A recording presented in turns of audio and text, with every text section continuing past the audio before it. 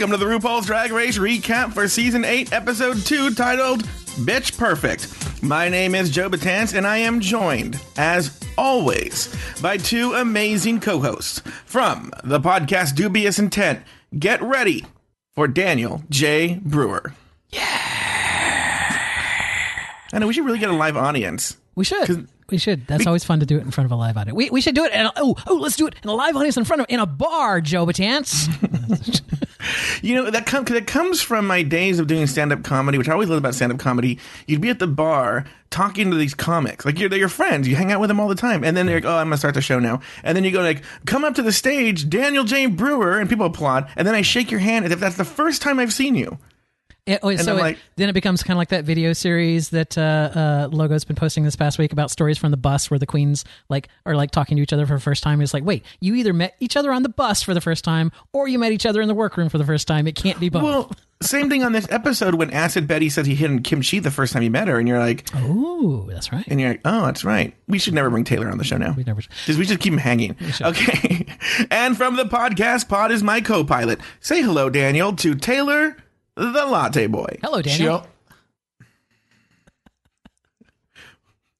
Hello. She only said cuckoo one time this week. I know. I felt bad for Taylor. There's only one cuckoo that made it in. Was that in both? In Untucked and the main show? Yes. Okay. Yeah, she only said cuckoo one time. But hello, boys. How are you? Hello, Taylor. I'm doing great. Was there anything you wanted to add to what we were saying? I know you were not officially introduced. No. On Reddit, I do feel that's it's an auspicious start to this episode. You know, on Reddit, what's funny is some Redditors have taken to calling her just cuckoo. They'll just refer to her as cuckoo, which I think is a good way of putting her. Well, she kind of looks like the Cocoa Puff cereal box, the bird that's with the crazy hair. She kind of looks like that, so that would work. Having watched many videos of her this week, she is committed to that voice. I mean, that is not a fake. What she commits to that really hard. Oh, did you think it was fake? Well, I'm just saying, I thought maybe it was a character voice. Maybe it was turned up to 11. You know what I'm saying? Like some people may accentuate their bad pronunciation or whether for character reasons. Does that make any sense? She may actually talk like Sofia Vergara season 1 of Modern Family, but on this show she talks like Sofia Vergara season 4 of Modern Family. Wait, can you not say her name? So Sofia Vergara. Sofia Vergara. Yeah, that's totally what I said. The continued Latino racism comes on this show. I have a lot to say about this Latino racism on RuPaul's Drag Race tonight. I figured you would. I was sitting there watching it. I was kind of uncomfortable sitting next to my Cuban boyfriend. Well, what's funny is my cousin is very Latino activist, but also a big fan of RuPaul. So I go, wait till he fucking sees this episode. He's going to blow his... He called me it was a great episode. And I was like, oh, what do you think of that mini challenge? He goes, meh, it promoted a Latino star, a gay Latino star, singer. Oh, okay, whatever. I still have a lot to say about it. I love how they didn't really even say who he was, really. It's like, I had to Google the guy. It's like, it's just kind of here's A.B. Soto. It's just like, wait, who is that? Wait, who is this guy? So I had to go look it up. Yeah, I'm familiar with him. Oh, you are? The original version of that song is, I think it's about a year old or so. And every once in a while, it's an earworm that gets in my head, and I'll go back and I'll watch the video. Oh, is it a cool video or something? No. It's him in various outfits and... Oh, you think he's handsome? Oh, I think he's handsome. I do think he's very much of the... Again, short, stocky Latino. I know. This was a very sad week for both of you guys today. Very sad week. Not that sad, but... All right. Wait. My crush was Chi-Chi, not Dax. And I wasn't... No, but you liked Dax, though. All right. Go ahead. This week, the queens danced the cha-cha and performed in a choreographed lip-sync production of an a cappella take on RuPaul Classics. Kim Chi struggled once again with the dance move, while Acid Betty tries her hardest to win the title of Miss Cunt Geniality. I worked for an hour on that joke. In the end, Chi-Chi DeVayne won a trip overseas to New England, while the bottom two contestants, Layla McQueen and Dax exclamation point, were both sent home packing. Just when you thought the show was over, RuPaul made a phone call and the episode ended on a cliffhanger. Ladies, any additional thoughts on the episode? Oh. Now wait, you're saying I thought it was a really good episode. Now I know that you had it spoiled for you, Taylor, because you watched the shows on Tuesday and you foolishly read Facebook today. Right. Well, okay. See, and part of it is my fault, and part of it is not my fault because a mutual friend of ours, posted a link to an article that stated that Layla was eliminated. Right. But I also wasn't necessarily completely surprised by that just because of the way we've all talked about it. Yeah, we called it a month ago. Right. The problem is the link was to naked pictures of Layla. So I clicked on that. Shut up. So I clicked on that. And then the first thing is, even though it was a double eliminate, I was like, oh, you got to be fucking kidding me. So because of the fact that I tried to look at naked boys at work today... let me ask you this question, because I will not look at these pictures of Layla McQueen. That does not interest me. But were they impressive? Yeah, having seen them, they're not actually naked. You see her butt. You see her butt, and you see 70s bush. Yeah. That's pretty much the extent of it. He's cupping his twigs and berries, so you just kind of see. You know that Adam, what is that? Adam Levine stance. You know, kind of who's just holding his hand. Yeah. But he's got full on 1970s. Raj from What's Happening hair going on downstairs. Wow. Okay. Wow, that's a really obscure reference. Not Raj Dwayne. Fuck, I screwed it up. Yeah, it's not even God the right damn reference. And if his dick was wearing glasses and did that weird dance. Wow, no, his dick is sassy, so it's Dee, the little sister. Here's the problem: is Layla's shaped like Rerun. Yeah. See, I was trying to come up with a Rerun joke, and I was failing. Yeah, sorry. Mm-hmm. Yeah, go ahead. I like Shirley. Yeah, I'm a big fan of Shirley. Shirley, good. Wow, everybody needs a Shirley. Dead. Like Shirley's dead. Rerun is dead.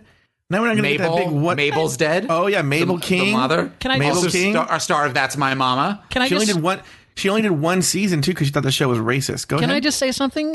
We are so far off the rails. We sound like AfterBuzz TV. Oh, here it goes. And then the shots fired. Shots fired. You know what's funny too? The only episode I can remember is the one where Raj was supposed to be taking care of Dee, and also when they met the Doobie Brothers.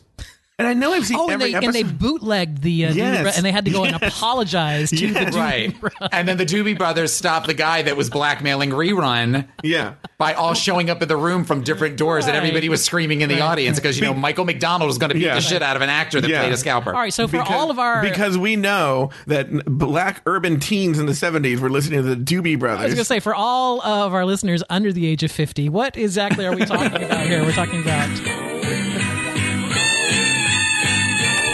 There once was a TV show called What's Happening? The end. Yeah. Do you know who wrote that theme song? No. Oh, no, I don't know this. Who? Henry Mancini wrote that theme song. Wow. And the Pink Panther. Really? He wrote the Pink Panther theme song too, right? Mm-hmm. Cool. Oh, wow. All right, here we go. All right. Those were Drag Race. By the way, we had no initial... Those were their initial thoughts in the episode. All right, back in the workroom after the previous challenge, the girls find their very first lipstick mirror message of the season. It is up to Layla to wipe off Naisha's mirror message, which reads, and Taylor, why don't you take the honors? Dear ladies and monsters, it was a pleasure meeting all of you. Play the cards you are dealt and turn the party. P.S. I love you. Layla, XOXO, the beauty. Fuck, you made me say the beauty. Naisha Lopez, whatever the fuck her name was. Naisha. And I love how you put she misspelled Layla on the mirror. You pointed that out, Joe. That was very nice. Oh, no, I just copied it from Wikipedia. Right, there was no, I'm not putting hearts. Bob the drag queen points out how difficult the competition is once you're in it yourself, while Naomi Smalls takes her shot at challenging Layla McQueen. I don't blame Layla for being salty about being in the bottom two. I think she's feeling like she's really just blending in. Everyone wants to meet the star, not the entourage. And right now, Layla's just giving entourage. Any thoughts on Naomi coming after? Because Naomi didn't really fight back to Layla in the last episode. Now, this is the same day, but now she looks like she was coming after her a little bit. Any thoughts on that, Daniel? It's like much to do about nothing, right? It's like, she made the comment, like, who do you think up here is not put together? Naomi happened to be the one standing right next to her. So, I'm putting on the spot. She says her name, but I don't know. I think it was just kind of like, I guess, hold on, let me think about this. Time-wise, I guess this is the same evening. So I guess it would still be fresh in her mind kind of a thing. So, yeah. Yeah, but they also talked in Untucked where she said, I'm really sorry I had to say somebody. She goes, that's true. okay. I expected you that. So It's Much Ado About Nothing is a really good term to use, because I think it's where they probably were trying to get her to say something to try to create some sort of drama between the two. In the confessional. It's the drama. Yeah. Back in the workroom the next day, the group informs Derek that he isn't the prettiest, and Bob does his best impression of the video screen siren. After a short video that sort of relates to the week's challenges, Rue enters the workroom to deliver the mini challenge. Who likes to dance? Good, because for today's mini challenge, we're having a Latin-style dance-off. Yeah. Escándalo. I want to see you swing those hips to a song by A.B. Soto featuring me, Cha-Cha Bitch. Yes. Any thoughts on the challenge? I like this little mini challenge. I can tell you this. Thor G. Thor was hosting a viewing party at Metropolis last night, I believe, in Brooklyn. Mm-hmm. And some of the things that she spilled there was that she had done an entire like back brace and like drawing on the ground, like was holding up a pad and drawing during her little number. Oh, okay, yeah. Yeah, so there was a lot more filmed. Because they all did the full song, so it's like there's a lot more film than it was actually said. Oh God, so they had to listen to that song 11 times in a row? Let me actually read this, and I'll get into my thoughts on this. Each of the queens shake their cuckoos to the song Cha-Cha Bitch, while RuPaul and singer A.B. Soto judged the competition. Everyone gave the song their own flair, but in the end, Chi Chi DeVayne and Cynthia Lee Fontaine, serving Juliette Lewis realness, took home the titles. Okay, so when I watched it, on the surface, let me just say this. On the surface, I don't think the mini challenge, and by the way, this is coming from people who don't know, I'm Latino. And it didn't come off as like crazy racist, okay? But this is where I think we're going to get into like the RuPaul psychology here. Mm-hmm. But I noticed on the show that whenever Kimchi talks or says something, they'll play a gong. I noticed that tonight. Yeah. I thought that was just me. Okay. Yeah. And then there's this challenge where Rue was saying, like, cracked out shit like, I'm going to call immigration on you. Like, really, it's actually just super corny Latino jokes. But here's my thing, which I have no problem with. It is super corny and it's harmless, right? Mm-hmm. But this is, again, a RuPaul thing. It goes back to the tranny controversy, which I actually side with Rue on. But come on, queens. Rue is not doing a mammy competition on the show. She's not going to do something where it makes black people look silly or a silly caricature of black people on the show. Which is, if she did that, which I don't think she should do, but if she did, then I'm like, okay, well, then you can do your cornball-y Latino and Asian jokes. But if you're not, then I think you have to stay away from everybody then. She wouldn't do like a Hasidic... everyone's dressed like a Hasidic Jew and make Jew jokes, you know? Maybe there'll be a Yentl Bin competition or something. So again, not patently offensive, but I sort of feel it comes from a place of don't attack me, but I'm gonna make fun of you, which I think is very dangerous. Well, but don't you think that on some level she kind of, while she would never do, you're right, she would never do a mammy competition, but a lot of the ghetto speak and stuff like that is kind of, there's a level of it I could definitely see. I mean, when you've got Derek Barry standing there in a sombrero, there's definitely something a little like, oh, this is a little off. But I think the thing with that, and even all of the tranny stuff, is one thing that can be said about this show is there is a level of camp on this reality series that isn't on really any other reality series, any other competition show. So when you're showing things like that, I think it comes from a place of camp. That's not to say that it can't be offensive. Yeah, I would agree. I mean, this isn't a Donald Trump rally, right? I mean, it's not like these people are like, you know, it's not coming from a place of malice necessarily. No, you're right. And I'm not, I don't think it's coming from a place of malice. I'm not super offended about it, but yeah. But look, when the trannies, when you speak of that community being offensive, it's equally offensive, but even you're not sensitive about yourself. And one of the things we've learned, if you learn about anything on about RuPaul off the show, is that queen is very sensitive and will block people on Twitter at the drop of a hat, cannot take a joke about herself, takes herself very, very seriously. And so, it's one thing to be offensive if you can take it yourself, you know, which is, again, if you watch Bianca Del Rio, Bianca Del Rio makes fun of herself as much as she makes fun of anybody else. Does that make sense? It's like, come at me, queen, and then I get to go at you. So that makes it a little bit more fair. And that does, and that's the thing too. There's a power imbalance, is that they can't go after Rue. It's just sort of weird. She's essentially their boss. I can see that. Pearl did last year in the Libraries Open. Right? And we saw what happened to her. She got immediately ejected from the show. And they never showed any of it, where she just went, RuPaul, and then there was shut down. All right. Okay. Oh, no, you're right. Remember there was, you're talking about when they did the Libraries Open. You're right. When she went to Rue and they shut it. They cut it out. You're right. They cut it out. So. I just think that there's a really good chance that AB Soto is a total top. Let's go back to AB Soto then, yes. I don't know anything about AB Soto, but how is he a top when he's wearing like a glitter suit? It was sarcasm. I was being sarcastic. No, okay. He's just, yeah. I know of my people, and he has a bottom card as well, I'm sure. If he was a top, he wouldn't have sat through that song 11 times. He would have been Well, let's move on. RuPaul gathered the girls around after the contest and explained this week's Maxi Challenge. Ladies, I'm glad you're all warmed up, because this week's Maxi Challenge is an all-dancing, all-lip-syncing extravaganza. Love it. Choreography. You'll be competing in 2 teams in the Dragapella movie, Bitch Perfect. Hashtag Bitch Perfect. Okay. Plus, you'll be meeting with a choreographer who's worked with Miley, Madonna, and J-Lo, honey. The red-hot Jamal Sims. Cynthia and Chi-Chi, you won the mini challenge, so you are team captains. Cynthia, your group is the Lady Bitches, the sweethearts of Dragapella, from the prestigious Lace Front Institute of Technology, darling. Chi-Chi, your group is Shady Bitches. Y'all the bad girls from the Lake Titicaca Academy of Braids, Weaves, and Waffles. Speaking of, Team Shady Bitches and their captain, Chi-Chi DeVayne, start to rehearse their parts. It isn't long, though, before Acid Betty starts to attack Chi-Chi for her leadership skills, which leads to some pretty tense moments. I think we should get some choreography together. Let's just worry about that when the time comes. Don't confuse yourself. We need to know where you come in first. I think after this we should put something together, just in case. Don't get scared. I'm not scared. I'm just trying to be prepared. I know. I'm not going to be unprepared because of you, boo. I can sense that Acid definitely wants to be the group leader, but it ain't happening. We need to learn these people where we come in but we got to start doing something. We can't just sit here learning words. Let's go from the beginning.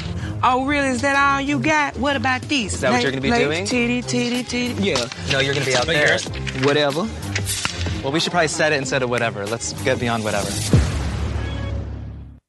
Team member Thorgy Thor knows Acid Betty from New York, and in her confessional gave her 2 cents on Acid Betty. I've known Betty for like 10 years. And sometimes because Betty is so artistic, she gets away with being a fucking asshole. Acid Betty is an asshole, and she knows it, and she loves it. And that's why she doesn't work in New York. She's so demanding and mean to everyone that nobody wants to work with her. You're going to be shamed. You're going to be put down. So, Chi-Chi, good luck.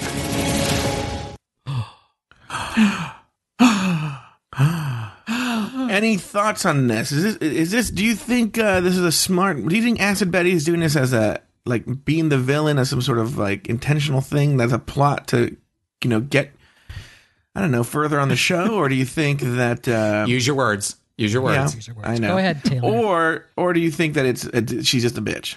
Yes, I think the answer to that is yes. I think that she knows it. One common theme that you seem to hear with all of them, especially this episode, is that they're all talking about the whole idea of falling to the background quickly versus being out front. And she knows that if she wants to get screen time and she wants to get presence in, she's going to have to play a role. And that role may be to be the bitch. Now, that being said, it sounds like she does relish in being an asshole. So that comes very naturally to her.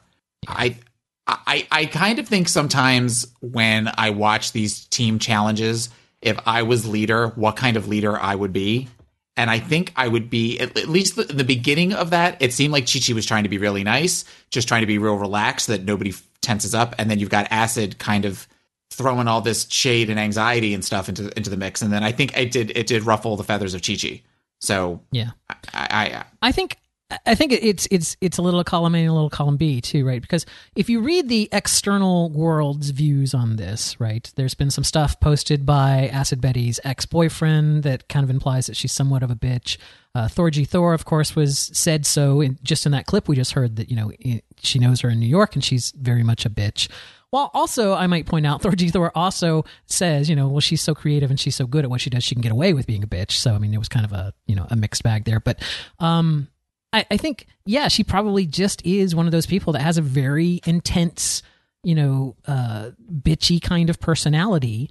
And, she's just a very outspoken person for this thing. It's very important for her to be there. So she wants this, she's seen in the seasons past where the weak team is going to be the team that's going to have the people that go home on it. And she desperately doesn't want to be on that weak team.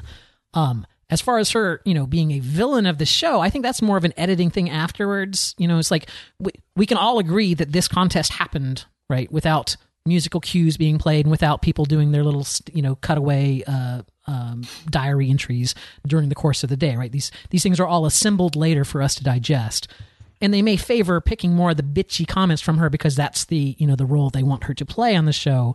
And it just happens to be that she's, she is a bitch, so it's easy to cast her in that role. Does that make any sense, I guess? Yeah, I mean, I don't think that there's musical cues and that kind of stuff, but I think that ultimately they all are going to do stuff to try to make themselves stand out. Yes. And the editors and the producers only have enough stuff to work with if they give them things, which is why you didn't really, other than the fact that Kim Chi can't dance, you really didn't see a lot from the other side of the team.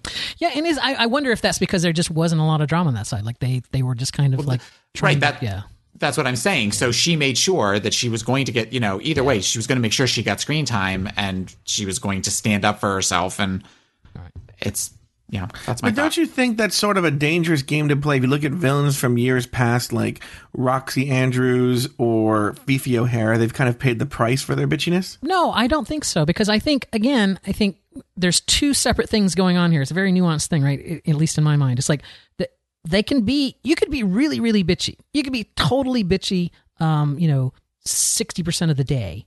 But if you're the winner of the show, they're probably not going to show a lot of that bitchy stuff on, they're not going to use those clips. Keep in mind, they record them 16 hours a day. So they have tons of material to work with. They don't have to show the parts that are outside of their character that they're choosing to edit them with. So I don't think going in there and being a bitch is going to hurt your chances at all because, ultimately the episodes are judged and the people are sent home based off what happened in the competition, not how, not in their confessionals. Their confessionals are done at the end of the day. So they don't even know what they're saying bitch-wise, so. Yeah, and for every Fifi O'Hara, there's a Violet Chachki that actually won, and everybody would think that she was a bitch through the whole thing. Right.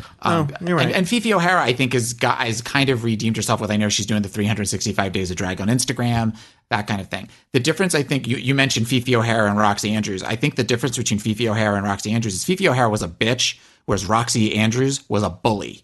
And I think that's the issue there. I think that she was not been as well recepted afterwards as Fifi O'Hara's been, because of the fact that she was, I think that hit for having an audience that is, I would assume, predominantly gay men, having somebody bully somebody else on the show, I think hit a lot of nerves for a lot of people, which is why you don't ever hear a whole lot about her afterwards. Yeah. I think there's a big difference between, as long as Acid Betty continues to just be bitchy and shady, I'm fine with that. But if she actually actively tries to sabotage someone else, that's the line, right? That's the line where you cross it. It's like, you can be a bitch all you want, but don't steal somebody's dress, or I'm saying, or I'm not saying this happened, but I'm saying don't actually actively try to be a bully, to try to get ahead.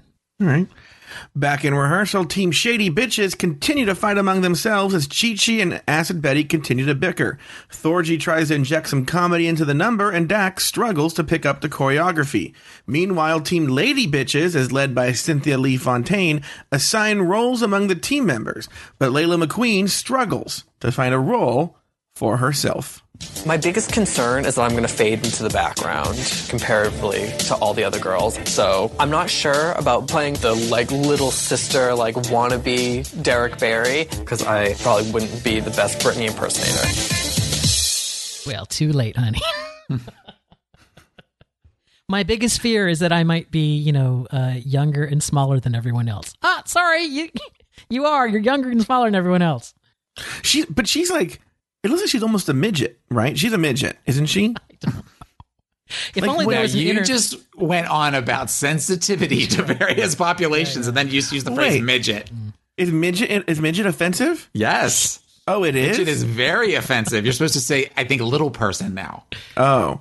And that might even be offensive. So that might be where I'm talking at both sides of my mouth, but I believe it is little people. All right, here we go. Layla is extraordinarily short. I'm not editing this. Screw this. I'm not editing it. She's extraordinarily short, like Tom Thumb. Like she probably sleeps in a matchbox and someone closes it every night. I'm looking on the Drag Race wiki on her entry, and it does not list her height. Yeah, but if you see her walking out, is Dax incredibly tall, or the only one I actually know the height of is Kim Chi, because someone, as you'll find out later in the email section, told us that she's 6'3" out of heels. So it's like I know Kim Chi's 6'3", so like that's the only one I actually know the height of. So I kind of until they stand next to Kim Chi, I don't really have an idea of how tall. And I don't get that she's that tall. I know. I think it's just a tall cast this year. Yeah, I think it's that makes Layla look even smaller, because Derek looks really small too. Yeah. But anyway, with so one of the I'm going to mention this here now. Maybe we can pick it up later. But as we all know, I said it in the front, and I'm assuming people who are listening to this have watched the episode already. Layla McQueen, no matter what you say about her or whatever she can say about her time on the show, she got a lot of FaceTime for these 2 episodes. Oh, especially since she's from overseas, so that's going to be huge. Layla McQueen's from overseas? She's from New England. Oh. But Dax exclamation point, like, Dax, we hardly knew ye, Yeah. He got no screen time. Like, he doesn't even get the side benefit of that, like he was barely on camera and then they just let him go. Yeah, that one hurts a little bit. I was looking forward to seeing more. I know we'll talk about this later, but that one, when knowing that they were down, knowing that both were being eliminated when I watched the episode when she was in the top 2, I kind of that one hurts. Yeah. Really? Because you're like, people don't see this because they don't see it on camera. But whenever we talk about Layla McQueen, if I'm talking about Layla McQueen or Daniel's talking about Layla McQueen, like Taylor's like a cartoon with his eyes fall out of his head and a tongue falls out. That's how. Aruga! Yeah. Oh my gosh, it's so crazy. He must be heartsick over this. No, I'll survive. I will survive. Oh, you were. She didn't. Yeah, hey, you know what? She's in Massachusetts. She's up here near me. You should come up and visit, and we'll take a little road trip and go see her perform in her home bar. So, yeah, this is the first stop here with Layla McQueen. She's trying to find a role for herself. Meanwhile, she did a very poor job. Back with Team Shady Bitches, Acid Betty attacks Chi-Chi and the girls for talking about shoes. Have you ever guys been in proper shows before where you have to learn choreography and stuff? When I was a kid, yeah. Yeah, younger. Like for years. When you were younger. So you don't really know how to just focus and get it done? Yeah, I do. Because we're talking about shoes, I would love to save the time and figure out what we're doing. This is how the group's going to go down. So what'd you guys do? Well, we spent time talking about how comfortable these shoes were. We're not going down. No. I probably should have lumped this with our other Acid Betty conversation. Anyone have anything to add here with this? She's just a bitch about the shoes. Yeah, I thought that was stupid. It's just like, for God's sakes. It's like you even if you're trying to crank it out, you can take 2 or 3 minutes after you've rehearsed it 2 or 3 times to maybe take a break before you hit it again. I will say I agree with Acid Betty about one thing. Yes. This Naomi Smalls is the prettiest one there. She's so hot, this Naomi Smalls. You guys don't see it? No. Here's the thing, and this is going to. I would just like to say thank you for pointing out that Kim Chi always has a gong played on her, because now I'll hear it. It's like, I would have been fine with Naomi Smalls, but as soon as Violet Chachki said that she had cliffhangers, I can't see anything else. It's like every time I see Naomi in open-toed shoes, I'm like, yep, there's her toes clinging over the edge. Oh, still? Really? Yeah, and actually on her bus video, the one, it's her and Dax getting, interviewing each other. She even says, it's like, I always buy shoes that are too small, 2 sizes too small, because my actual size makes me look like I have clown shoes on. And it's like, anyway, I'm just saying now it's like, so to me, I can't get past, there's her toes just hanging off the edge there. I'm always obsessed with people who can see that, like especially fashion people. Like my cousin works in fashion, so whenever I've watched the show with her, she can see like, oh well, look at that stitching and look at them. Like, how are you? I mean, once she points it out, I totally see it, but I would never see it if they didn't point it out. And they somehow see it. Yeah. Well, it's because that's her career. That's what she does for a living. She points out stitching. I look at people in mental health issues. Oh, which really? is why I'm on the show with the 2 of you. I know. You must be like, Taylor must be writing a book on us. Mm-hmm. Oh, yeah, Daniel, Vegas every year. Trust me, I just sit and I journal at night. For those of you who don't, we belong to a gay podcasting network, and there's a Vegas expo that happens every year or so, and that's what Taylor's referring to. But Daniel, do you notice any kind of computer stuff? I do. I'll notice like the code that flashes up on screens when they show screen, during a show or whatever, where somebody's supposed to be like hacking or whatever, and I'll just be like, that's just like an HTML page. It's like, it's like they don't, it's not actual code that's on the page there or something. Yeah, I'll notice stupid little things like that. I'm not good at anything. I don't notice anything. Okay. Here's what I will notice, though. Because I am a pretty good cook. Have you ever seen these videos on Facebook where it's like the tasty ones? Or like, yes, I hate those. Them. Piss me off so well. I'll tell you why. Because it'll be like they chop up like one strawberry like really fast, and everything's really fast, right? And then they go like, now do it for 150 strawberries, and you're like, wait, what? Do people realize it doesn't take 30 seconds to make this dish? That it takes like 2 hours, and then some of them look gross. Some of them look disgusting. The problem I have with those, and I know we're getting ready to the train's wobbling on the rails right now, but the problem with those is, one, they feed into people with short attention spans. And cooking is not something that is a short attention span activity. Also, when you compare that to something like on a cooking channel show or Food Network or something like that, there is something. One of the reasons that people like shows like that is, one, they're very calming usually. And there is something very elegant about when, even if it's somebody standing at a countertop chopping stuff up, there's something very elegant about the way they're doing it. It was very choreographed. There's very much dance to it. So when I watch those, they actually piss me off. Plus, everything uses like, Pillsbury croissant like rolls and butter, melted butter, and all that kind of stuff. It's just it's very basic to me. Rue enters the workroom to visit each of the groups. First up is Team Lady Bitches. Things don't start off well when team leader Cynthia Lee Fontaine forgets the name of her own group, and Kimchi admits she has never heard of the movie Pitch Perfect. Finally, Rue consults with Layla about Layla's struggles in the competition so far. So now, Layla, why do you think you wound up in the bottom two? Well, the photo with Matthew was definitely less than amazing. Right, because, you were scrunched over. You weren't shining through. How are you going to shine through in this challenge? I ain't going to be squatting down and sitting in the back. I'm going to come forward and be present. Well, a lot of girls say that. There's more strategy to it than that. You realize that? Yes, ma'am. I get it. I need to bring myself up to the level of the other girls so I can be like, I'm here too. It's not just them. I am here. You're still here? You can go home now. Yeah, I was going to say, that's such a bad argument. No, the point isn't to say, I'm here. The point is to say I'm better than them.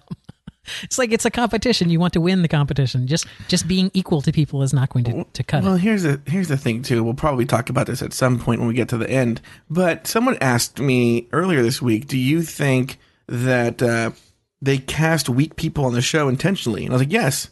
Yeah. They need people they can just, like, discard right away for plot purposes. Right. And I think Layla McQueen, I know there are a lot of Reddit users who are huge Layla McQueen stans, but I'm not one of them. I think she's kind of sloppy and weak. Am I wrong? You know what? Here's the thing. If I were to go see Layla McQueen at a show, I'm sure she'd be great. If I were to go, drive the hour to go over and watch her in Gloucester or whatever, it's like, I'm sure she'd be great. I would probably have a really good time. It's her home bar. She has her own things. And this is, This is a competition that makes people do things outside of what they normally do, right? It's like when I go to my local drag bar and watch a performance, let's say from friend of the show, Veronica Mann, right? That's something that she's prepared to do. She has an outfit set. She's worked on it for a week or 2 weeks. She's got choreography. She's got, her number prepared and everything like that. When we're watching them on RuPaul's Drag Race, this is something that they had 6 hours to throw together. That's not something that they necessarily knew to do. So, we're not seeing them at their polished best. Right, that's kind of the whole point. So I don't hate Layla. I don't think any of them are bad queens. I think some of them thrive more in that kind of environment than others. So Taylor, any thoughts? It's funny. I'd like to come back to something that Daniel just said about Veronica. No, too late. We're moving on. But no, hold on. Jesus, I'm kidding.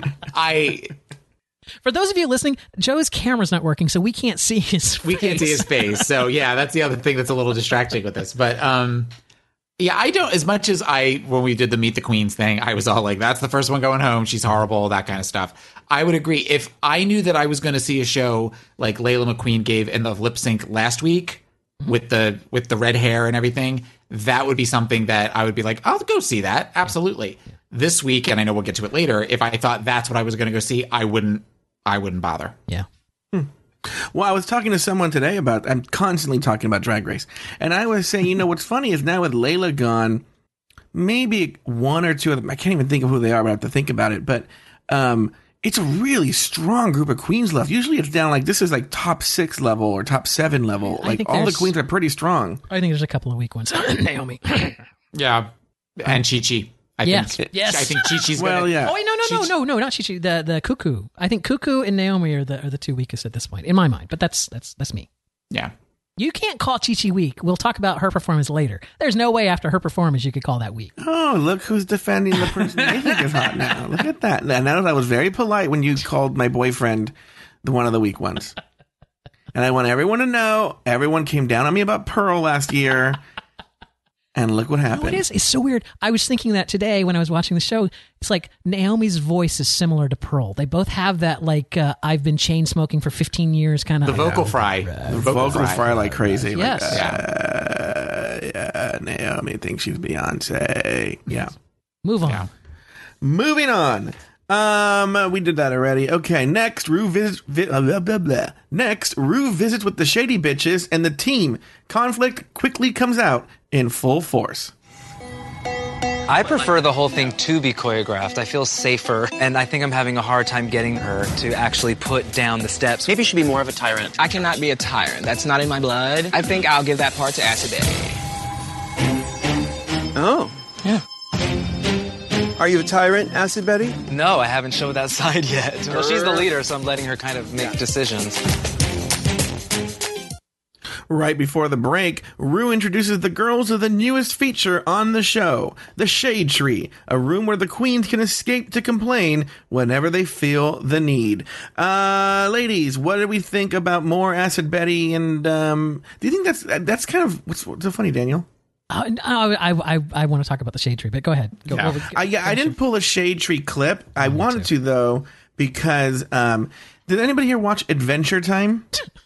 No. I've seen Adventure Time, yes.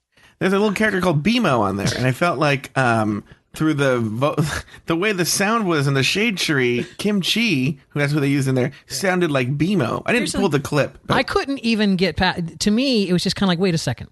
Most of the country, at least in the United States, gets logo in SD. We don't get logo in HD on most cable systems here in the United States. So it already looks like shit. Whoa. And their whole thing about the Shade Tree thing, they use a camera that basically films in a lower resolution than the rest of it. So it's like, it looks even shittier. It's just kind of Daniel, like, it's real. It looks even. So the sound is shitty and the picture is even shitty because I do what, I don't know who else does. I watch it at a bar in, as it's aired. So I'm watching it in SD and it looks like complete crap there. And then I download it the next day, in HD, and I watch it to rewatch it to write down notes and stuff. So even in HD today, it looked like crap. It's like that whole Shade Tree. It's like, oh my God, this is a production nightmare. It's horrible. Sorry. I guess they want these people to really, really just always talk. Cause they do confessionals once a day. They're doing all this drama. And they have to do more of it. But I guess it's for them to let off steam when they need to. And it also gives the producers insight of we should take it here. Right. Maybe they don't get things like confessionals. Dumb. Yeah, the confessionals. It feels it's very similar to a Top Model, America's Next Top Model. And I get that there is the whole idea of that this show is a combination of Top Model plus Project Runway with a lot of stuff. But it just felt a little too this is 10 years ago. Plus, it's also very real world. That's the whole idea. They're going backwards now for ideas, which I didn't like. It is. I think it's more like Big Brother UK, which this may have been where this came from because Michelle was on Big Brother, Celebrity Big Brother UK. So Big Brother UK is a complete live, they live stream it all the time and it's on every single night there. And so what they do instead of doing confessionals at the end of the day is that they, the confessionals happen as they happen, right? You go into the diary room and you do your confessional during the day. Whereas this show and some other reality shows, clearly, it's at the end of the day or every other day because they always wear the same outfit so that all their confessionals that we see, they're wearing the same outfit. But so they're basically being asked to remember things that happened before, whereas putting the Shade Tree room. So I'm not opposed to the idea of, giving them an outlet so that if something big happens, they can go and blow off steam right there. They can talk about it just happened, as opposed to trying to remember it later. Well, they also clearly use the confessional to give the queen something to say. Like you can tell they feed them things, because then they're clearly using them as a narrative voice to push the story along. I don't remember what it was this week that the person said blankety blank, and I was like, they're not. No one's saying that on their own, Oh, Jamal Sims, the guy who choreographed Madonna and Miley Cyrus, is here? You're like, really? That's what we're doing? After the break, Team Lady Bitches is led by Cynthia Lee Fontaine. Get some time with choreographer Jamal Sims.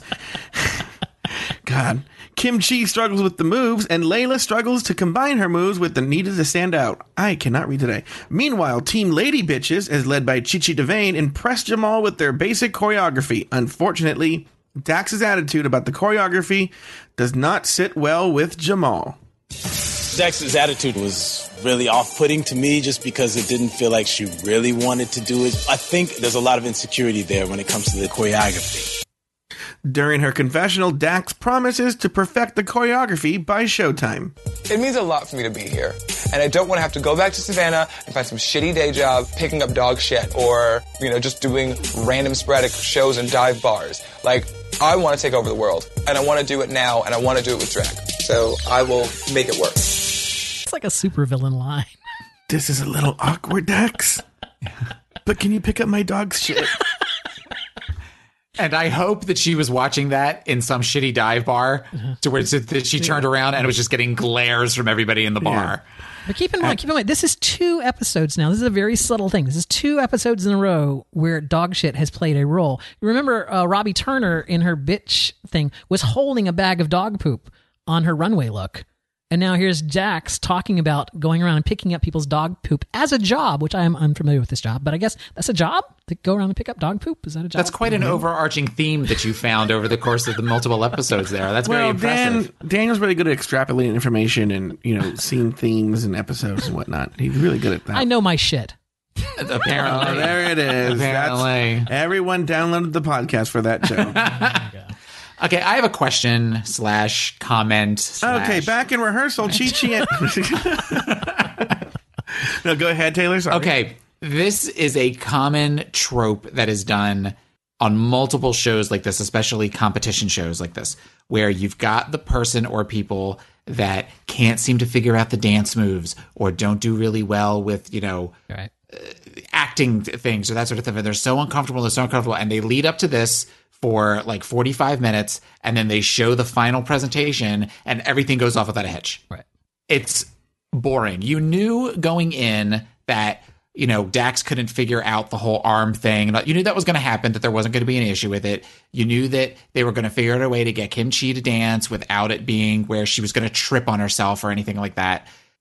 They do this on Project Runway. I hate it when they do it where somebody can't figure out an outfit, and then magically they're the winner. Yeah. When one of you guys said a little while ago, the team that's having problems, they didn't want to be the ones where it always seems to be the team that they show that has the most problems seems to be the team that rises from the ashes. Right.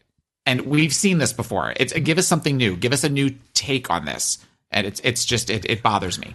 Well, look, this is a good discussion to have here is it's funny with RuPaul's Drag Race, they try and go outside of the box and we get season 7, where here they're bringing back very comfortable tropes that they used to do for seasons 1 through 6, and we love them and we criticize them, so because it does feel back to it in its swing of things, but like you can already see they're setting up Kim Chi to be, like, oh, she can't dance and she's struggling, and meanwhile that bitch is not struggling whatsoever. That's just the narrative that they've written. Yeah. But even on season 7, when they would do the million acting challenges, it always seemed like the team that wasn't getting along, and this one can't remember their lines, and this one doesn't know the Pearl didn't know where to stand at one point. Those are the teams that do better.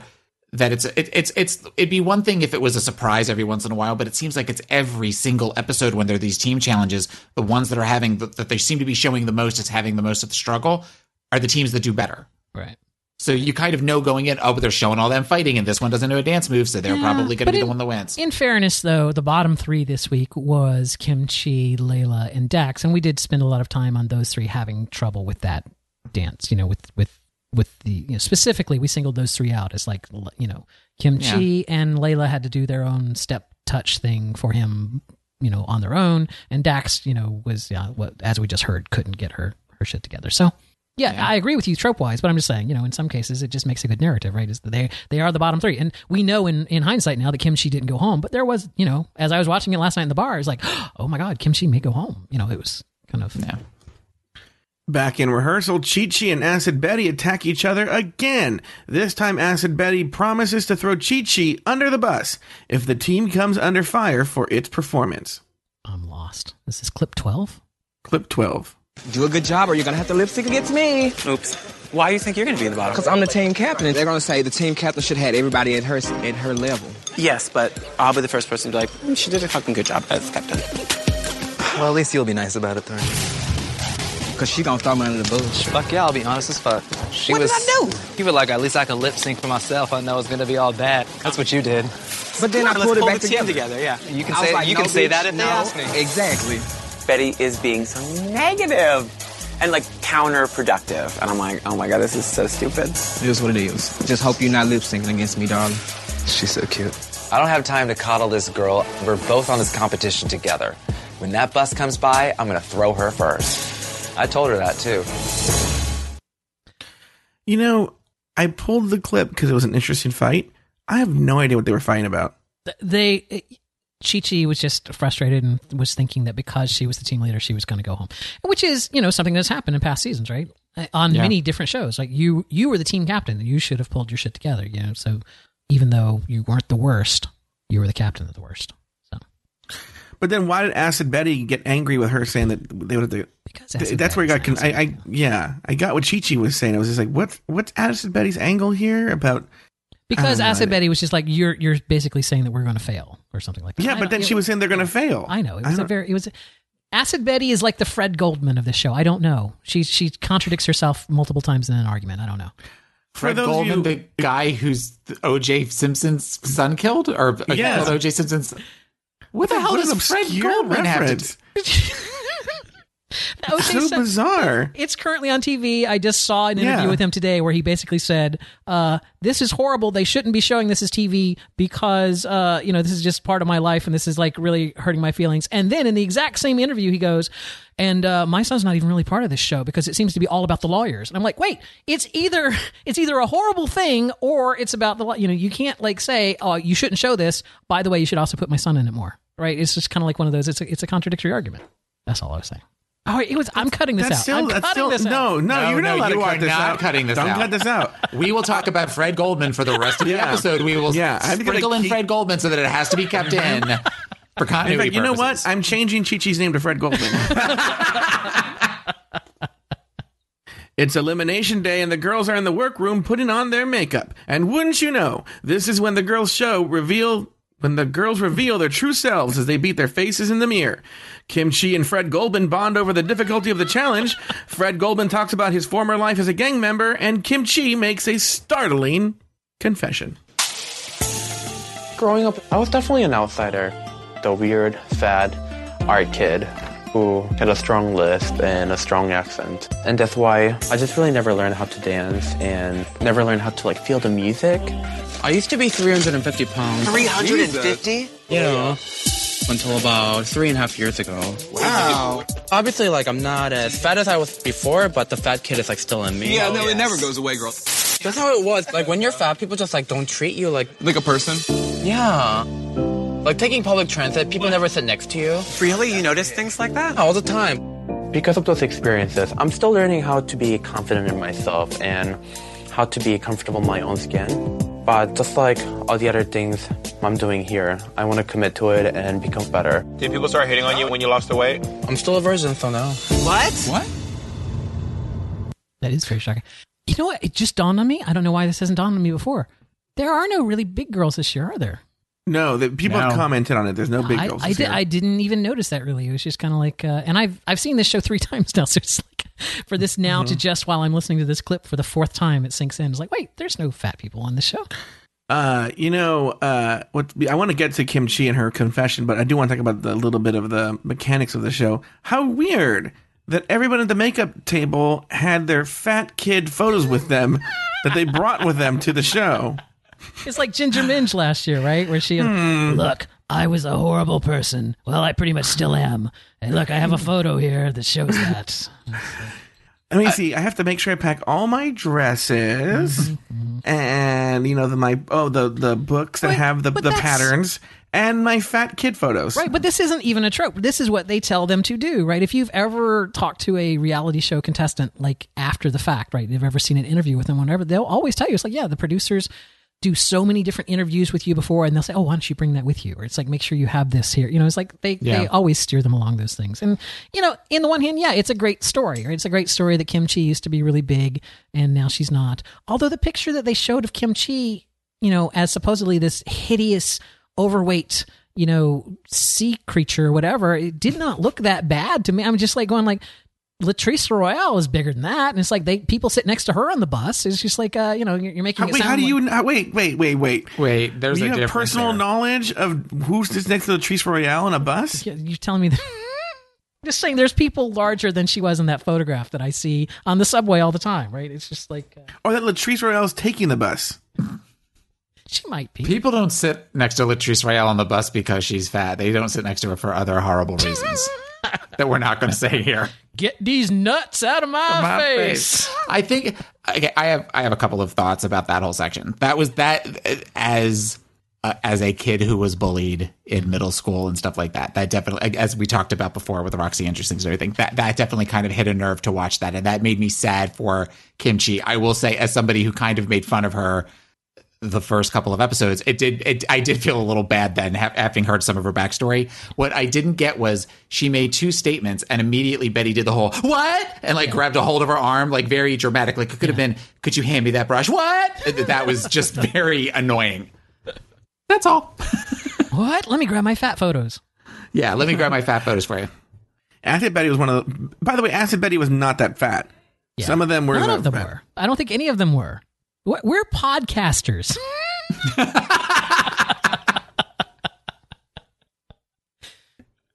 Move on. Anyway, okay. All right, here we go.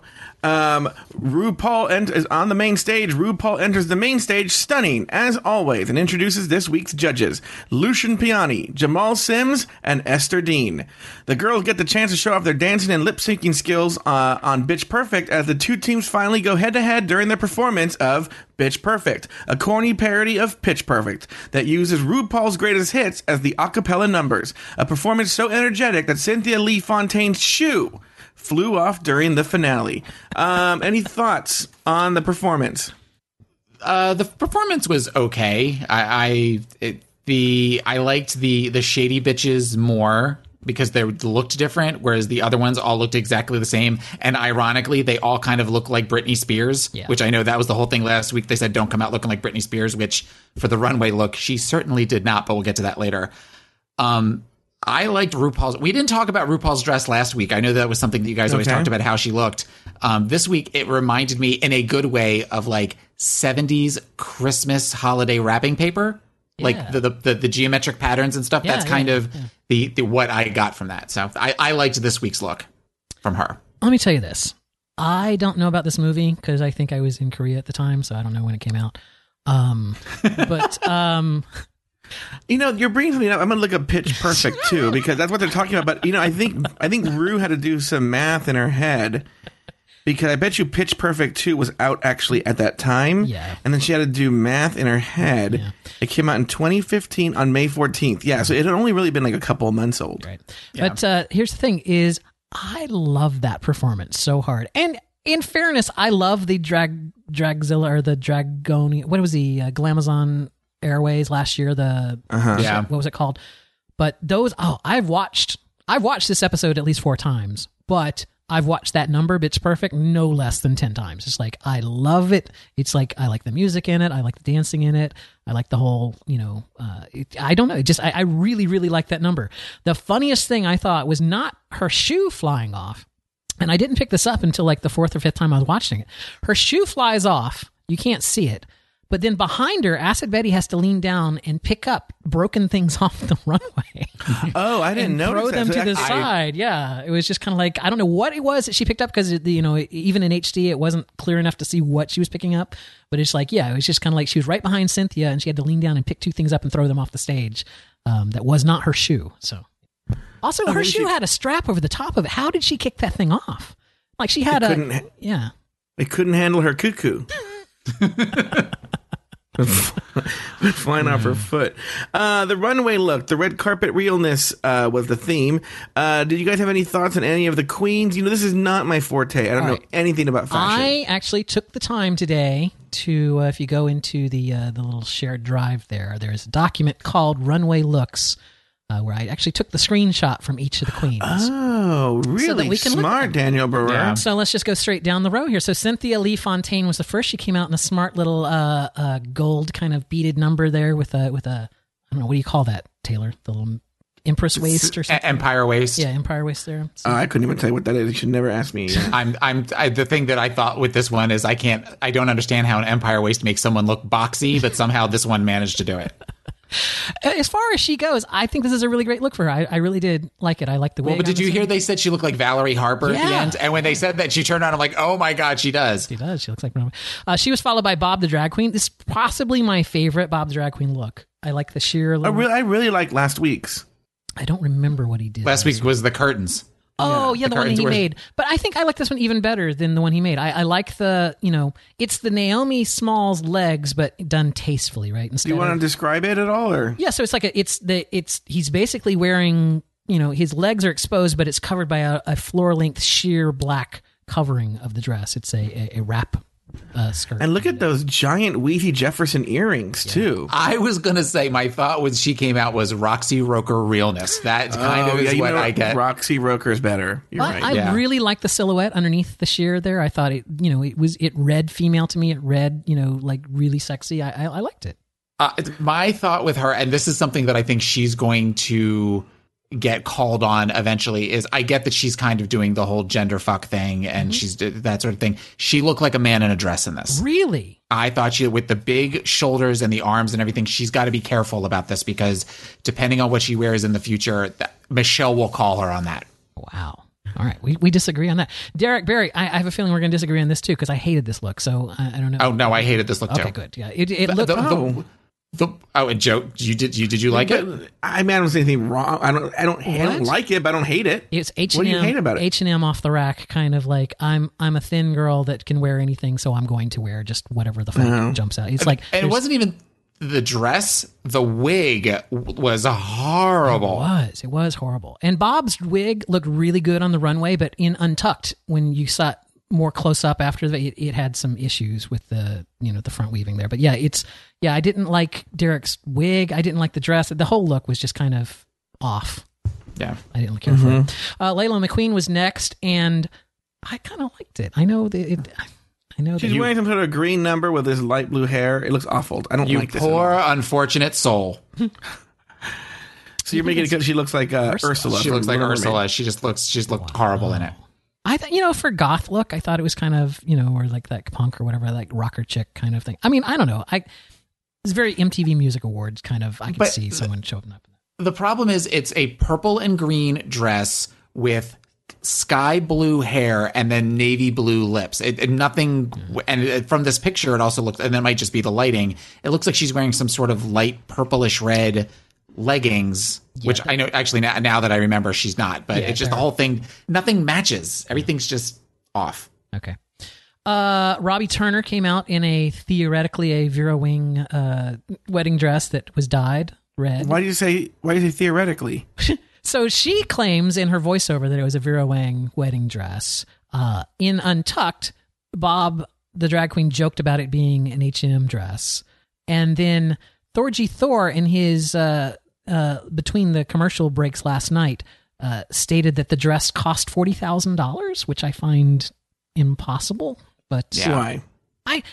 Because Robbie Turner isn't a millionaire. It's just like $40,000 for a dress. It's like, maybe $4,000. It might have retailed for $40,000, but she might have picked it up at some David's Bridal thing off the rack. But if she wins, that's $100,000, baby. Which would be 2.2 dresses. Here's the thing. It looked horrible in SD. It looked just a big red blob on the screen and at the bar. But like 2.5, by the way. When I watched it in HD today, it looked a lot better today. Yeah, I watched it in HD tonight and thought it was actually it's a very beautiful dress. My problem with Robbie Turner is, okay, remember when we were kids and there was a show that involved somebody in drag on TV?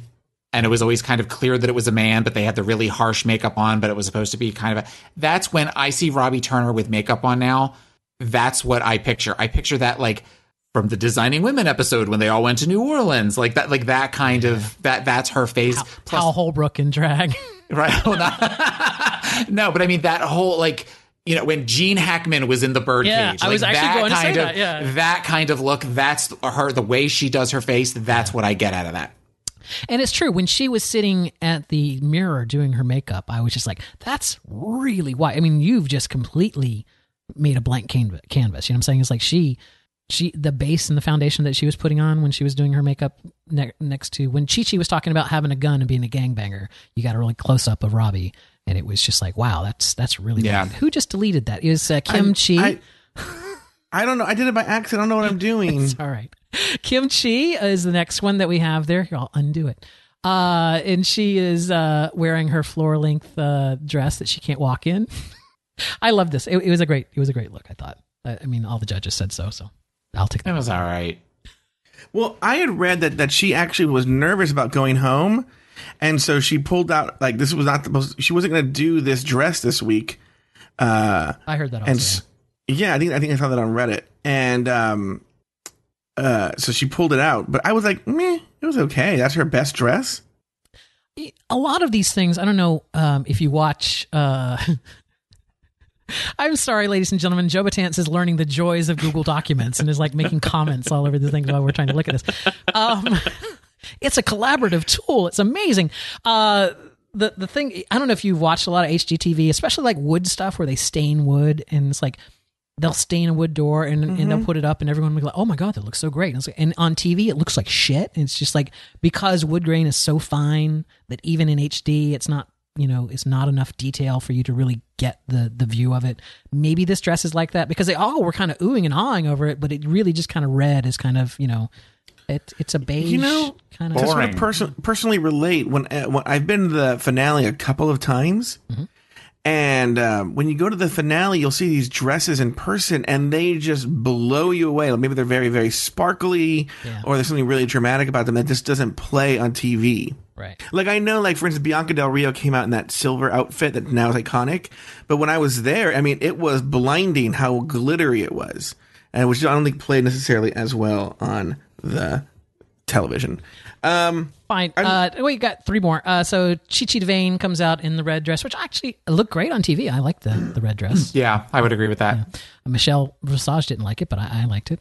Naomi Smalls. If you look right there, you can see the cliffhangers on that picture right there. You can. Her toes just curling over the edge of that shoe there. I like this look. I want her to have a chest, though. That's the only thing. I'm tired of the weird boy chest. I think that's a young thing, though. Isn't that kind of a modern thing where, like, modern female models are tending more flat-chested now or more androgynous kind of? I guess. I understand that she's very thin and that she would look like an oil rig if she had the big, huge, like, the chest plate. But do something to where it looks like you have a little bit of padding.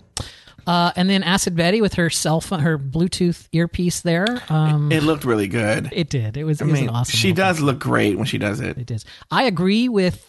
I don't remember the judge's name from Pitch Perfect. The lady that wrote the song. Esther Dean. Yes, Esther. I agree with her. I do not like the bottom. I would have preferred this so much better if it had just been nude all the way down without the bottom part on that. I get that it's couture. I get that that's a thing. She looks like a statue. She looks like she's cemented onto the stage there when she stands still like that. And then we're followed by Dax exclamation point with this. So disappointing. I didn't like that. I did not like this outfit at all. I don't know. Yeah, it was. Was it supposed to be Asian with the big flower in her hair and in the green and the gold, kind of like that misty green and gold. It was a confusing look for me.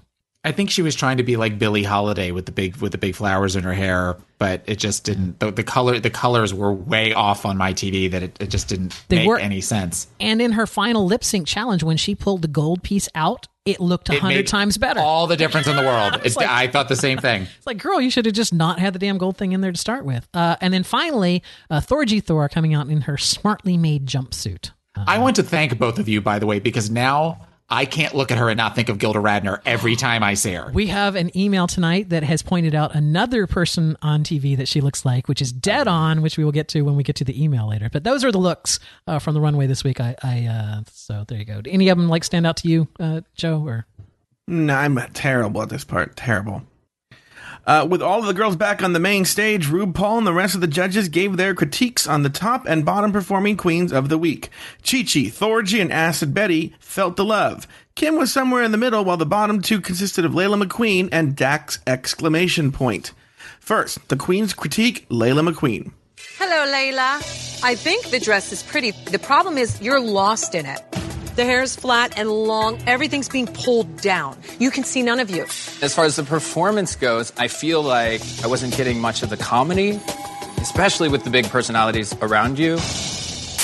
Layla McQueen. She stood out to me because she was the most improved. I would have never thought she could last through the whole performance. But I didn't really remember what she had done. The only thing I remember about her is the mole underneath her eye. So I don't think that's good. You know what this is? This season has very strong personalities. She's out of her league. I know she has a fire in her, but she's going to have to step her pussy up. Ooh. Next, the queens share their thoughts on Dax! Can I just say one thing real quick? I wasn't the only person shocked last night that they didn't bleep out pussy. It's like, really? It's like they bleep out all these other things, but they didn't, when they said step her pussy up, that was not bleeped out on the logo. Anyway, moving on. Sorry. Next up, Dax! I love your face. I love the hair. Something about the bottom of the dress is not done. One thing I did notice from last week, I have an issue with your padding. It almost gives you a quadrubutt. Just look at it. The performance, I really wanted you to get that hood, and it still never came. And in rehearsals, you would say, oh, yeah, I'll do it when I figure out these steps. I am not a classically trained dancer in the least. And, I was also trying to kind of create a character while also thinking too much about other stuff. And, you just got to go. Whether you do it wrong or whatever, commit. Dax! Tonight on the runway, it just was all wrong for me. The flower did not go with the dress, the colors were dull, and in the performance, you literally forgot that Dax was there. In Pitch Perfect, I know what it feels like to not be a classical dancer. It just takes courage to get past it. She don't want to fight for it. It's like she's the girl in the girl group with the Beyonce in it. Beyonce only stands out because she really wants it. She's the Pharaoh. The Latavia. I don't want to call no name. I'm sure Beyonce will be happy to know that she only stands out because she just really wants it. She's not talented at all. She just really wants it. What did you guys think of the critiques of Layla and Dax? Spot on. Spot on. I will say this. I got a little bit of a read from a friend of the show, Veronica Mann. Oh, boy, I almost said her boy name. Anyway, Veronica Mann, last week when I went after Michelle's look last time, I got an angry Facebook message from Veronica Mann saying, why am I going after Michelle? I thought Michelle looked 1,000 times better this week, but it was exactly what she told Layla. Last week she had that hair that pulled down that was kind of covering her face and it just kind of pulled her down. Wait a minute. The people at home can't see this, but why do you have a corkscrew in your hand with the cork sticking out? with the screw, I'm sorry. I'm playing with it. Oh. I'm just, I'm saying, I'm opening it and closing it and just it was here on the desk and I'm fidgety. I don't know. Oh, all right. Just think. So make sure. Taylor, okay. Because I'm going to stab you now. Yeah. I'm going to open this bottle of wine right now. From here, everybody. And I'm going to drink it. And it's going to be drink delicious. it right here. It's going to have a great fucking bouquet. Yeah. RuPaul brings the queens back on stage and names Chi-Chi DeVayne the winner of this week's challenge. And much to Chi-Chi's surprise, her prize blows her mind. Based on your bitch perfect performance and your movie premiere eleganza, I've made some decisions. Chi-Chi DeVayne, not only did you turn it out, girl, you turned it upside down. Congratulations, you are the winner of this week's challenge. For real? You've won a 4-night getaway to an all-gay bed and breakfast in beautiful New England, courtesy of mygaygetaway.com. So I get to go overseas? No, New England is here in the United States. I could say I live in New England. She's welcome to stay here for 4 nights. That's fine. Even with those teeth, Daniel? I don't care. A bunch of them have not good teeth this year. Whatever. She's hot. Not a good teeth year, yeah. She's hot. Sorry. RuPaul names Layla and Dax as the bottom 2 queens, and this week's lip sync battle is perhaps the most famous gay anthem of all time. The song is so iconic that, for some reason, Michelle asks RuPaul if she's ready. The song I Will Survive by Gloria Gaynor. Layla and Dax go head-to-head in a pretty subpar lip sync, leaving RuPaul with a difficult choice. But before you play it, though, we should talk about it now. What did you guys think of the lip sync? Oh, God, it was horrible. It was horrible. Sloppy. Sloppy is really the only thing was going through my head. Both of them are horrible. Especially the most egregious thing to me at first. There was this weird cock-blocking thing that Dax was doing to Layla. Like, every time Layla would try to spin, Dax would, like, get in her way, and it was awkward a couple of times.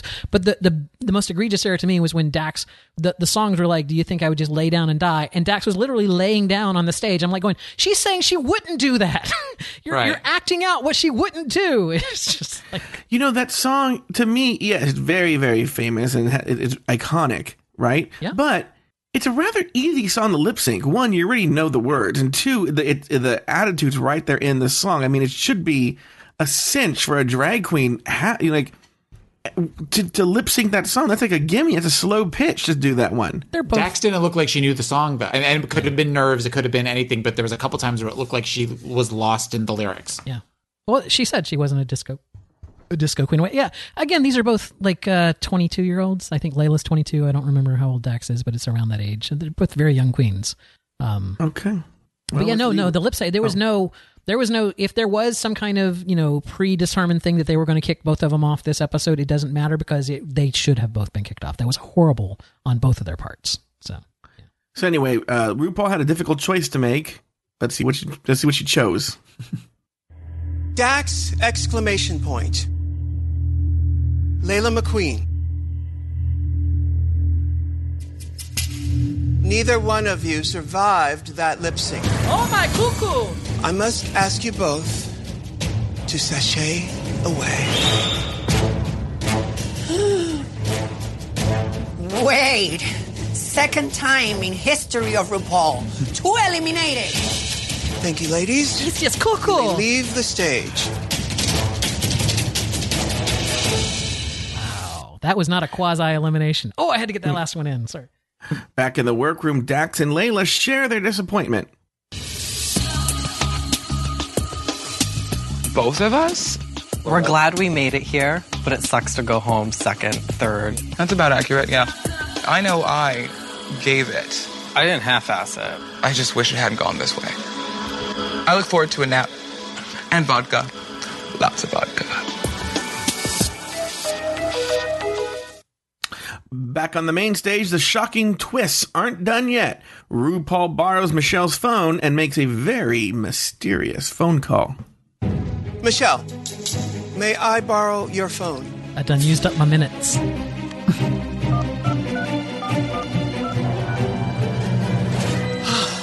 Hi, it's RuPaul. Who the fuck is RuPaul talking to? Listen, I had to eliminate 2 queens today. How soon can you get here? Fuck. Someone's coming back. Boom, boom, boom, boom, boom. And with that, we have to wait until next week to find out who was on the other line.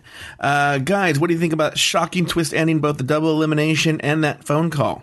The phone call thing was more interesting to me because while I think I know who's coming back, Oh, you do? Well, I think it's the what's her name, the one we all hate. Naysha? I think Naysha's coming back. No, hear me out. Right, okay, when Shangela was voted off the first time, RuPaul threw all sorts of accolades at her right as she said sashay away. That you're so talented and da-da-da-da-da, blah, blah, blah, blah, blah. the first thing that she said to Naisha when she goes, "You are one of the most beautiful queens we've ever had on this show." But Shangela came back in a different season. I understand that, but who are they going to bring back? Somebody from... I have a theory. What's your theory, Daniel? My theory is that somebody had a scheduling conflict. That there was a queen they wanted on this season that had a scheduling conflict. How many queens did we have this year? 12. 12. Didn't we have 13 last year? We usually have 13. So to me, it's just kind of like, 12 made it an even 100 so that they could, say it's the 100th queen in the 100th episode. And then you had a queen that couldn't quite make it there because of some other, commitment. They could only come in a week into the shooting. Cause these episodes only take 2 days for them to record or whatever, right? So they're only about a week into this recording process. So somebody couldn't make it there by starting day. They knew at some point they were going to bring them in. And then this, presented itself, they were going to bring them in anyway, but this just added to the drama, I think. I think it's a brand new queen that we don't, I agree mostly with Daniel. I don't think it's like that. I don't think they would put up with that. I think they plotted out the season and they said 2 or 3 episodes in, because there's a theory that this I Will Survive was supposed to be next week when there's a roller skating challenge. Mm-hmm. If you remember in the I Will Survive video, some crazy bitch is roller skating as the song plays. But you know what? When I hear those theories, I immediately think back to, in previous times when I went and saw Katya and stuff and they talk about these things, it's like they always confirm that they have the song list ahead of time and it's broken out by week. So it's like, I don't think they switched a week of the song. I think that is a fantasy. It's like these are the songs. Oh, I don't think it's a fantasy. Like when you look at the episodes, you're like, oh, sometimes they move this. They may have a list of songs, maybe not by week, but they have a list of songs. And they move them around as they see fit, because sometimes you're like, wait, why wouldn't they play that song with that challenge? Like, oh, they moved it because they realized we want this person to shine better in that one. Anyway, moving on. I don't think it's that. I think they plotted out, we're going to bring a queen back early on in the season. That's what makes sense to bring in a brand new queen. Now, on Reddit, to go with the Reddit thing again. Wait. You just contradicted you. Do you agree with me that it's going to be I agree with you. Yeah. I agree with you on the whole. Okay. It's a brand new queen. Because it sounded like you just said you don't believe that there will be a brand new queen. Well, I don't believe it because she had scheduling conflicts. I believe it was plotted out. Okay. And they knew they were going to do this. So then, what's always impressive about these Reddit detectives is that, literally the show films in July, and by the end of the week, they know everyone who's on the season. Yes. And they had the 12 queens, they had 11 of them right. The 12th one that they were so shocked that they got it wrong was this queen named Scarlet Starlet, who wasn't on, and they were convinced she was on the show. And so I'm thinking, my guess is Scarlet Starlet, who they originally thought was going to be in the original cast, is that new queen. I've seen her on YouTube. I know, I'm familiar with her. Yeah. Now, I don't think that Rue was on the phone with Scarlet Starlet. Oh, maybe no. That was staged. Yeah, no. Yeah, that was clearly No. What I meant was she's calling an old queen to bring someone, or I don't know. Maybe it is Scarlet Starlet. Who knows? But in theory, the character, I think we'll find out who it is exactly. Yes, Taylor. If it is a previous queen from a previous season, who do you think it would be? And we're definitely looking at the theory of the new queen, but who do you think they would bring back from a previous season? If anybody. I've been trying to think of this. I can't really, Katya went too far in that competition to bring her back. They brought Trixie back within that same season, which was the one. Yeah, so it's not Trixie. So and it's like those early queens that year that went, like Tempest du Jour. I don't think, I don't really see anybody from last season. Yeah. And I think it would be Katya. No. But Katya made it to what? And Katya's in All Stars. Yeah. Well, I know, but she was so well loved from everybody. Well, I think the theory is she's going to win All Stars. She or Alaska is going to win. Yeah, I think it's a new queen. I can't see them bringing back an old queen again. This would be something new that they haven't done. And once again, you bring in a new queen, you have to bring in a new queen episode 3 or 4. You can't do it really past that. So this is what we would like for you to do, ladies and gentlemen, is head over to Facebook.com/Drag Race Recap. That is our Facebook page. And we have a post there that says, give us a 1-sentence view of what you believe the person that's coming back is going to be, or what's going to happen. So just head over there to Facebook.com/Drag Race Recap. Give us your thoughts on what that will be.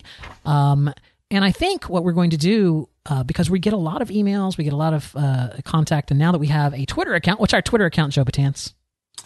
Our Twitter account is Drag Race Recap. Right. So if you can also tweet to us what you would like to think. I think we're going to start this next week or this coming week here, we're going to start filming a late week, just a what do we want to call it? Like a contact show. So just going over mini episode? Yeah, like a mini episode, just going over emails and whatnot. We are going to go over the emails that we have this week. I mean, for tonight, which all came from last week. So they all came What from a great last week's transition, Danielle. Why don't you do the emails now? But before we do that, I just wanted to say my last thoughts on this episode. Nah, I want to hear the emails. I know, I want to tell you.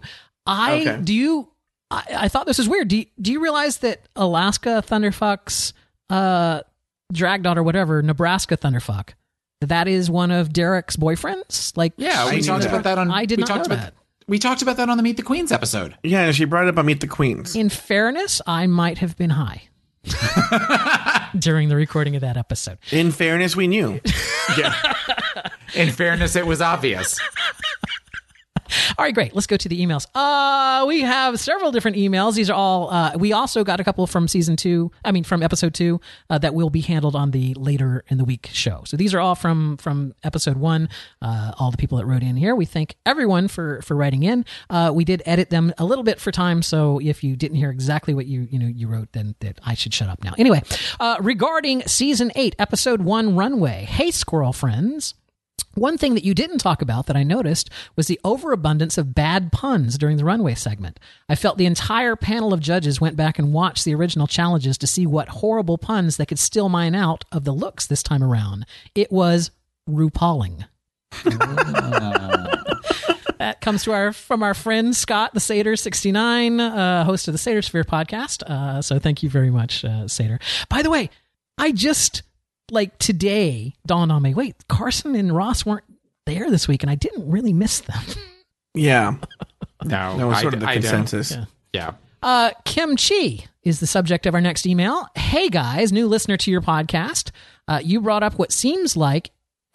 guys brought up that it seems like you've heard about Kim Chi for years now, and I was having the same thought. So I did a little research and found that the first post on her Instagram was June of 2013, just 2 years before the filming of season 8. And her first mention on Feast of Fun is November in 2014. To me, it also feels like she's been around for 5 years at least, but I guess she's just had that big of an impact. Keep up the amazing show, y'all. Sincerely, Gabe. P.S. Fun fact, Kim Chi is 6'3" without heels. So thank you very much, Gabe. There you go. I never heard of her till this season, so that was great. Next one comes in. Hi, guys! ! So excited to be a listener. Came across your podcast when I was trying to find live links to RuPaul's Drag Race since I don't have Logo TV and I don't like waiting until 2 a.m. to see it online. Number one, Bob the Drag Queen's sleeve was black. So when she puts her hand on her hip, her outfit spells out cunt. That's yes, somebody pointed that out to me, and I meant to text you guys about that. Yeah. But it was so obvious once you saw it. I felt so dumb for not seeing it. It's like I felt dumb too. Like those cliffhangers. Number 2, my theory on Derek Barry is that she will have a meltdown before her elimination on episode 7, maybe symbolizing 2007 when Britney had her meltdown. Awesome. God, is that almost 10 years ago?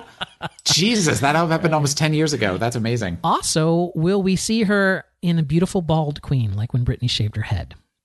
I think Derek's too vain to do that. Yeah. Again, I think this is one of those things like you guys give the producers way too much credit for it's like a lot of coincidences happen, but you guys think that they have some kind of crystal balls or something. Number 3, Kim Chi is top 4 hunties. Trust. I think we all would. I think we all agree on that. Yeah. Number 4, the shade button is the bomb.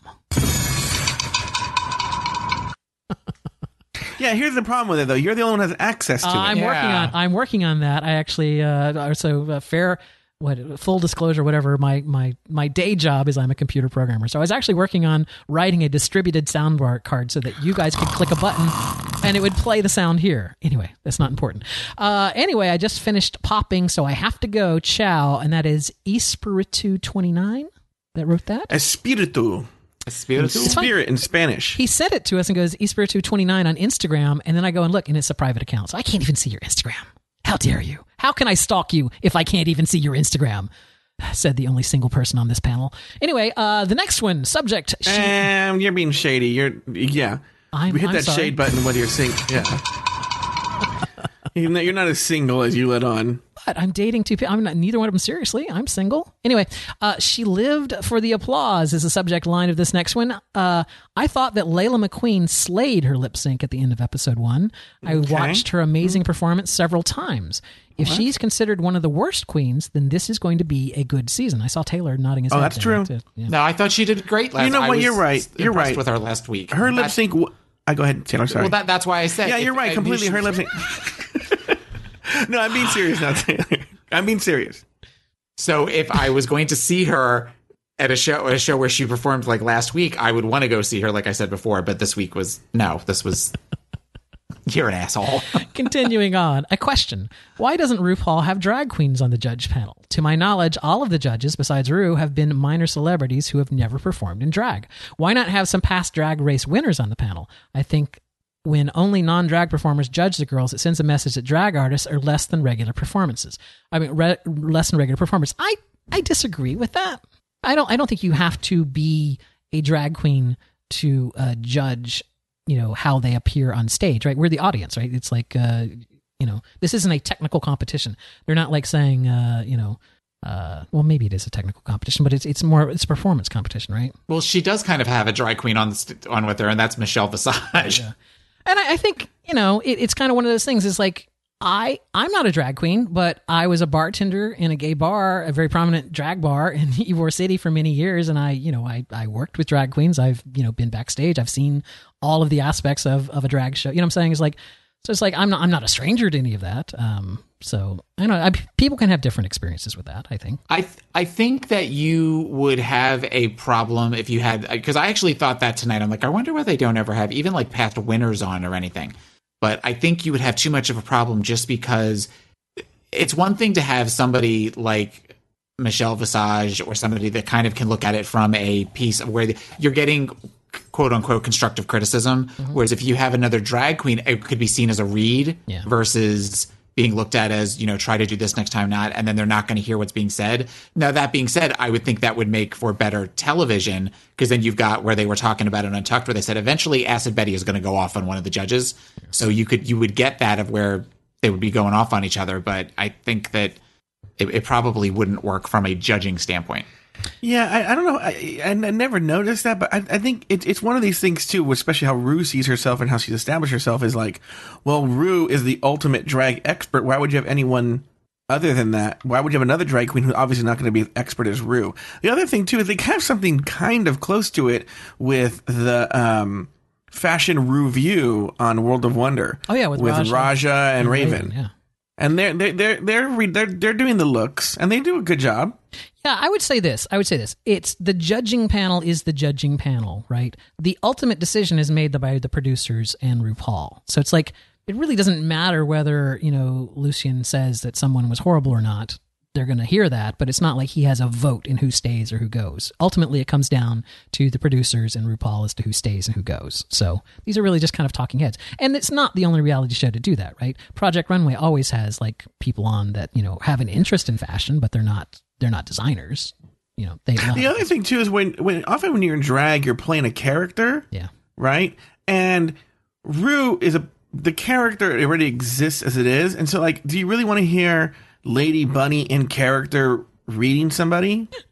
I don't know. I can see why it wouldn't work. I could see why it wouldn't work. Now that being said, I would find it interesting to have like a Bianca Del Rio come in and guest judge one time, and maybe that'll happen. And I know. The second RuPaul decides that she's done with this show, they're bringing in Bianca Del Rio. BDR. Okay, finally on this email here, a note to Joe: just because we like the RDRR podcast doesn't mean we're stalking you, bitch. Please. Wait, what happened? Yeah, I said we had email last week, even though we hadn't told people our email address, and you said, "Oh my God, they're stalking us." So I was kidding. It was a playful thing. Anyway, it's much love. This comes from our regular correspondence from Musing Mark. Thank you, Musing Mark. Stop stalking us, please. Subject line, revelation. Hi there. I'm a new listener. I love all these new listeners, by the way. Hi there. I'm a new listener who just listened to your 2 season 8 podcast, and I'm so thankful to have found your show. I switched jobs in the fall, and now I have no one to talk Drag Race with, and your show totally scratches that itch. I had this revelation while listening to your podcast that I hope you'll appreciate. When you were trying to figure out who Thorgy looks like in drag, Rosanna Dana, so true, I was trying to figure out who she looks like out of drag, and it came to me, Skippy from Family Ties. Oh my God. And she included, this comes from Ellen, she actually included a picture of Skippy with his little round glasses. Totally dead on Thorgy Thor. Absolutely. That's Gilda Radner and Skippy from Family Ties had a baby, and it's a drag queen in Brooklyn. Yes. Oh, that's so funny. And I believe our final email comes in this evening, says drag thoughts. Hey, RDRR, I love the podcast. I love your individual podcast. Now let's get to it. I know the memes are going around with Acid Betty as the lost twin to Pepper from American Horror Story. But when I saw Acid Betty out of drag, I thought for a second Santino Rice was back and now doing drag. With Carson and Ross as judges, doing drag is about the only way Santino could get back on the show at this point. Just thought of Santino and drag. Somewhere Ginger Minge must have flooded her basement. Also, Cynthia Lee Fontaine, I know you guys don't watch any of the Real Housewives shows, but Cynthia is a dead ringer for Real Housewives of Beverly Hills cast member Kyle Richards. You'll have to do your Googles to see, but what is up with her accent? Remember, there's always time for a cocktail of Work That Puss Not Today, Satan. Oh, party mother has arrived, the cosmic queen of parts. Come on, Nina Flowers, keep those nuts out of my face. Not today, Satan. P.S. You guys condone yourselves very well. Thanks, Christopher. Oh, wow. Christopher nailing those catchphrases. Who, the one with Skippy, who did you say wrote that email? Did you Ellen. ever say who that was? Yeah, Ellen. Oh, Ellen, okay. Ellen DeGeneres wrote an email about... Hey, and you can write us your very own email by sending it to rdrr@pride48.com, and we will send us your thoughts on episode 2 or this particular episode, and we will get to that later this week, so there will be a brand new shiny episode for you for the weekend. So that'll be fun. Are we done with the email? We are, Daniel? sir. We are done with the email. Well, that concludes this week's episode of RuPaul's Drag Race Recap. I want to thank my co-hosts Daniel Brewer and Taylor the Latte Boy, plus a special shout out to Fred Goldman. Follow us on Twitter Poor Fred Goldman. Follow us on Twitter at Drag Race Recap. Friend us on Facebook at facebook.com/Drag Race Recap. And make sure to visit our website at pride48.com/RDRR, where you can find all of our contact information, leave us a comment, and find all of our old episodes. So, until next week, for Daniel Brewer, Taylor the Latte Boy, Fred Goldman, and myself, sashay away. Until next week.